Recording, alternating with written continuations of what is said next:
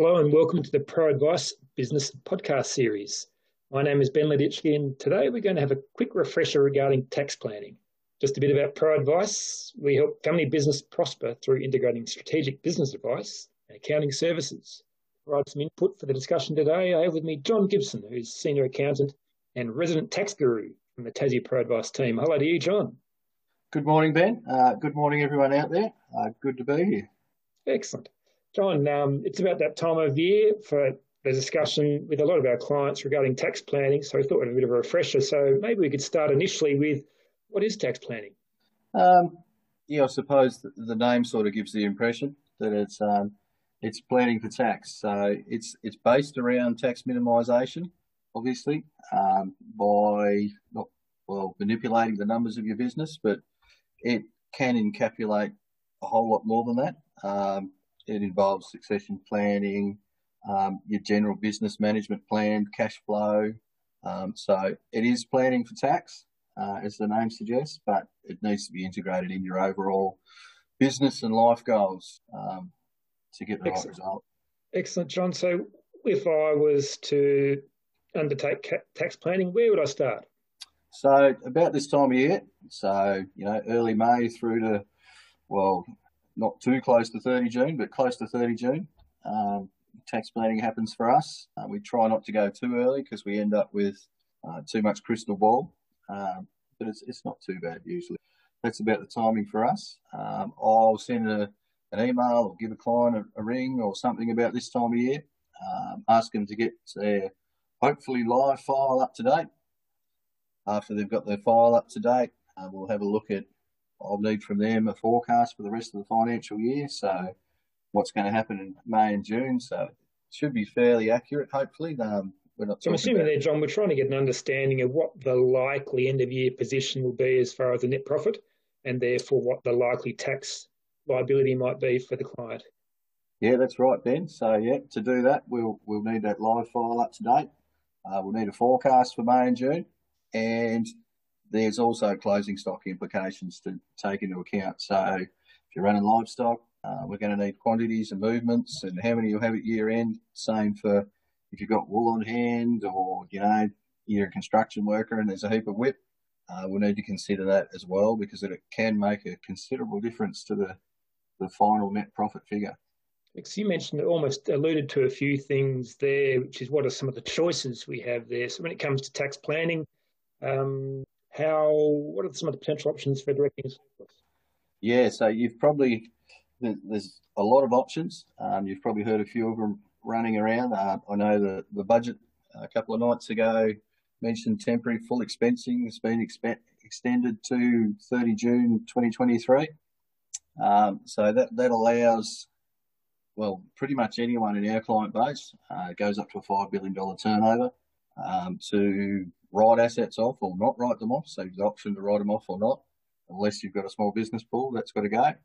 So capital expenditure needs to be considered. Is there assets the business needs, but we can make future benefit out of and, get immediate tax deduction for? What are just generically some of those things? Is there some things that do comply with tax planning, some things that don't? I know fodder sheds versus shearing sheds, I know is one potentially, John. Or can you elaborate on a few of those So on-farm investment capital expenditure items? Yeah. So normally we talk a lot about the fodder assets, like what's a fodder asset? And the answer's pretty obvious. It's a shed or something, or a silo or whatever it might be. Could be, a hay shed or something. Because we can write them off instantly. Now, at the moment, with this temporary full expensing, it's probably not so much for conversation. For a farmer, a shed in general is plant and equipment, so we can write it off at the moment, regardless of whether it's a hay shed or a shearing shed. So at the moment, do I do the shearing shed or the hay shed?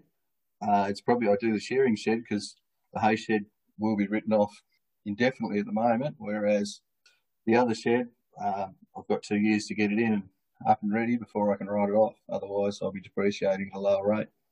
And things like fences, yards, animal handling equipment, stock handlers, those type of things, are they something that could be an effective tax planning investment? No doubt. As long as there's future benefit for the business in it, at the moment we can write off almost anything. Fencing falls into a similar sort of concession as the fodder storage assets. So that's a permanent write-off. Your other sort of big one in the primary production area, of course, is your water conservation, not conversation, which is your pivots, irrigators, and the related. You've got to get power to the pivot, and you need pumps to move water around, that type of stuff. Building dams, those type of things, water storage. Yeah, that's correct. Yep. Excellent. Are there any other investment opportunities there within tax planning, say superannuation or? Yeah, so superannuation's another one. Obviously, superannuation's for the replacement or substitution of the age pension, and you need to talk to a financial planner to make sure you're doing the right things. But there's considerable tax benefit. Concessional contributions taxed at 15% in a super fund versus your marginal tax rate if things are going well, which they are for quite a few farmers this year. There's a considerable tax benefit in there as well. Troy, you mentioned also a bit a time ago in the conversation about trading stock. I'm assuming you could sell some stock in July rather than selling them this financial year to defer some income. Are there any other things that you can do in that regard? Yeah, so deferring income, stock's a good example, and you need to be a little bit careful around that because your closing stock will be recognised at the end of the financial year. So you might get good a benefit as you think from that. If you're recognising stock at market value, you get no benefit, but not many people are because of the concessions available around recognising livestock at cost. So, if you can sell those cattle on July 15th instead of June 25th, certainly it'll push the income into the next financial year. And if you're recognising livestock at cost, you will reduce your net profit for tax purposes this financial year. Are there any options there on the other side of the ledger on the expense side as compared to the income side? What can we do with the expenses? Yeah, of course, yeah. So there's no options to defer income, or it's not attractive because you want the cash. You can prepay expenses, and there's lots of plans around in relation to, there's a few products which I won't mention, but you can prepay expenses with some people, and you can claim a deduction for that. As long as you expend it within the next 12 months and it's business related and you're a small business entity or eligible for the small business entity concessions, you should be able to claim this financial year rather than next. John, it sounds like there's plenty of options to choose from there. When you work with your clients, how do you decide what's best? Do you have some overarching principles, or do you have some other things that might work in conjunction with the clients with to make that decision a bit easier? Yeah, and I suppose it's tying it back to the business plan for the family business or the corporate business, and trying to decide which decisions are the best for the future. And, how do we get a little bit closer to those goals, whether it's a 1-year goal, 3-year goal, 5-year lifetime goal.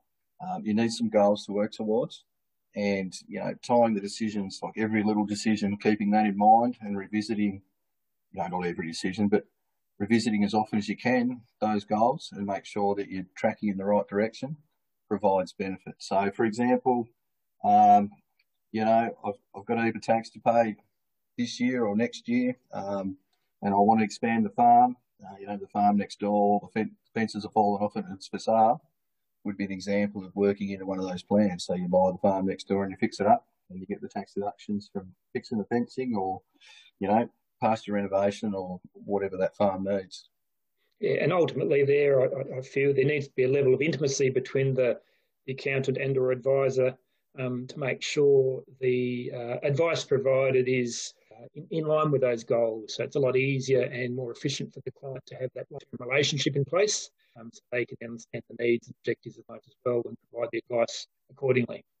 Yes, good point, Ben. So at Pro Advice, we try to integrate our accountants in with our agricultural advisors, strategy and planning guys who have a very strong knowledge of farming. So it gives us an opportunity to get those accounting numbers and have a strong point of view from farm management to put it all together. We also have management reporting accountants, which we can consult with in relation to, what's the effect of these decisions going to be long term. And of course, even down to the bookkeeping level, we can have a conversation with them after tax planning to make sure everything goes where it should, and they're on the same page as all the rest of us. Because if everyone's communicating well and is aware of the goals of the client, of course we can help them better reach those goals. Indeed, yes. The thing we don't want to see is the end of financial year tax return land on the client's desk in however many months' time, and for them to see a large tax bill when we could have used that capital far more effectively. Yeah, absolutely. That worst case scenario where all the losses are gone and it's a big year and no one's done anything to do it, and here's your 6-figure tax bill. I didn't know that was coming. I've spent the cash. That's a scenario. Well, I haven't seen it for years, but it's a worst case scenario from our perspective, because I'd suggest we would have let the client down if that's happened. Sure. And I know this is probably a tricky question to answer, John, because it does depend on the individual circumstance, but is it okay to pay tax? Well, some people say it's dead money, Ben, but at the end of the day, it is the cost of civilization, and we estimate, just running the numbers, you end up with the most money in your pocket if you're paying between 15 and 25% tax. So I know there's a lot of concessions available, in particular for primary producers, but if you can contribute to society and win a little bit more than if you didn't contribute to society, you're probably not in a bad position. Indeed, I think there's that saying of pay no tax, have no cash. Yeah, that's consistent with my thoughts as well. Yeah. Indeed. John, that sounds fantastic. Quick summary there of tax planning. As we indicated, it's about the right time of year to start having that conversation. So thanks for your time today, John. No problems at all, Ben. You have a good day. Excellent. So if you've enjoyed this podcast, please share it. For information, please refer to our website, which is www.proadvice.com.au. In the meantime, keep well, keep safe, keep connected, and think abundantly.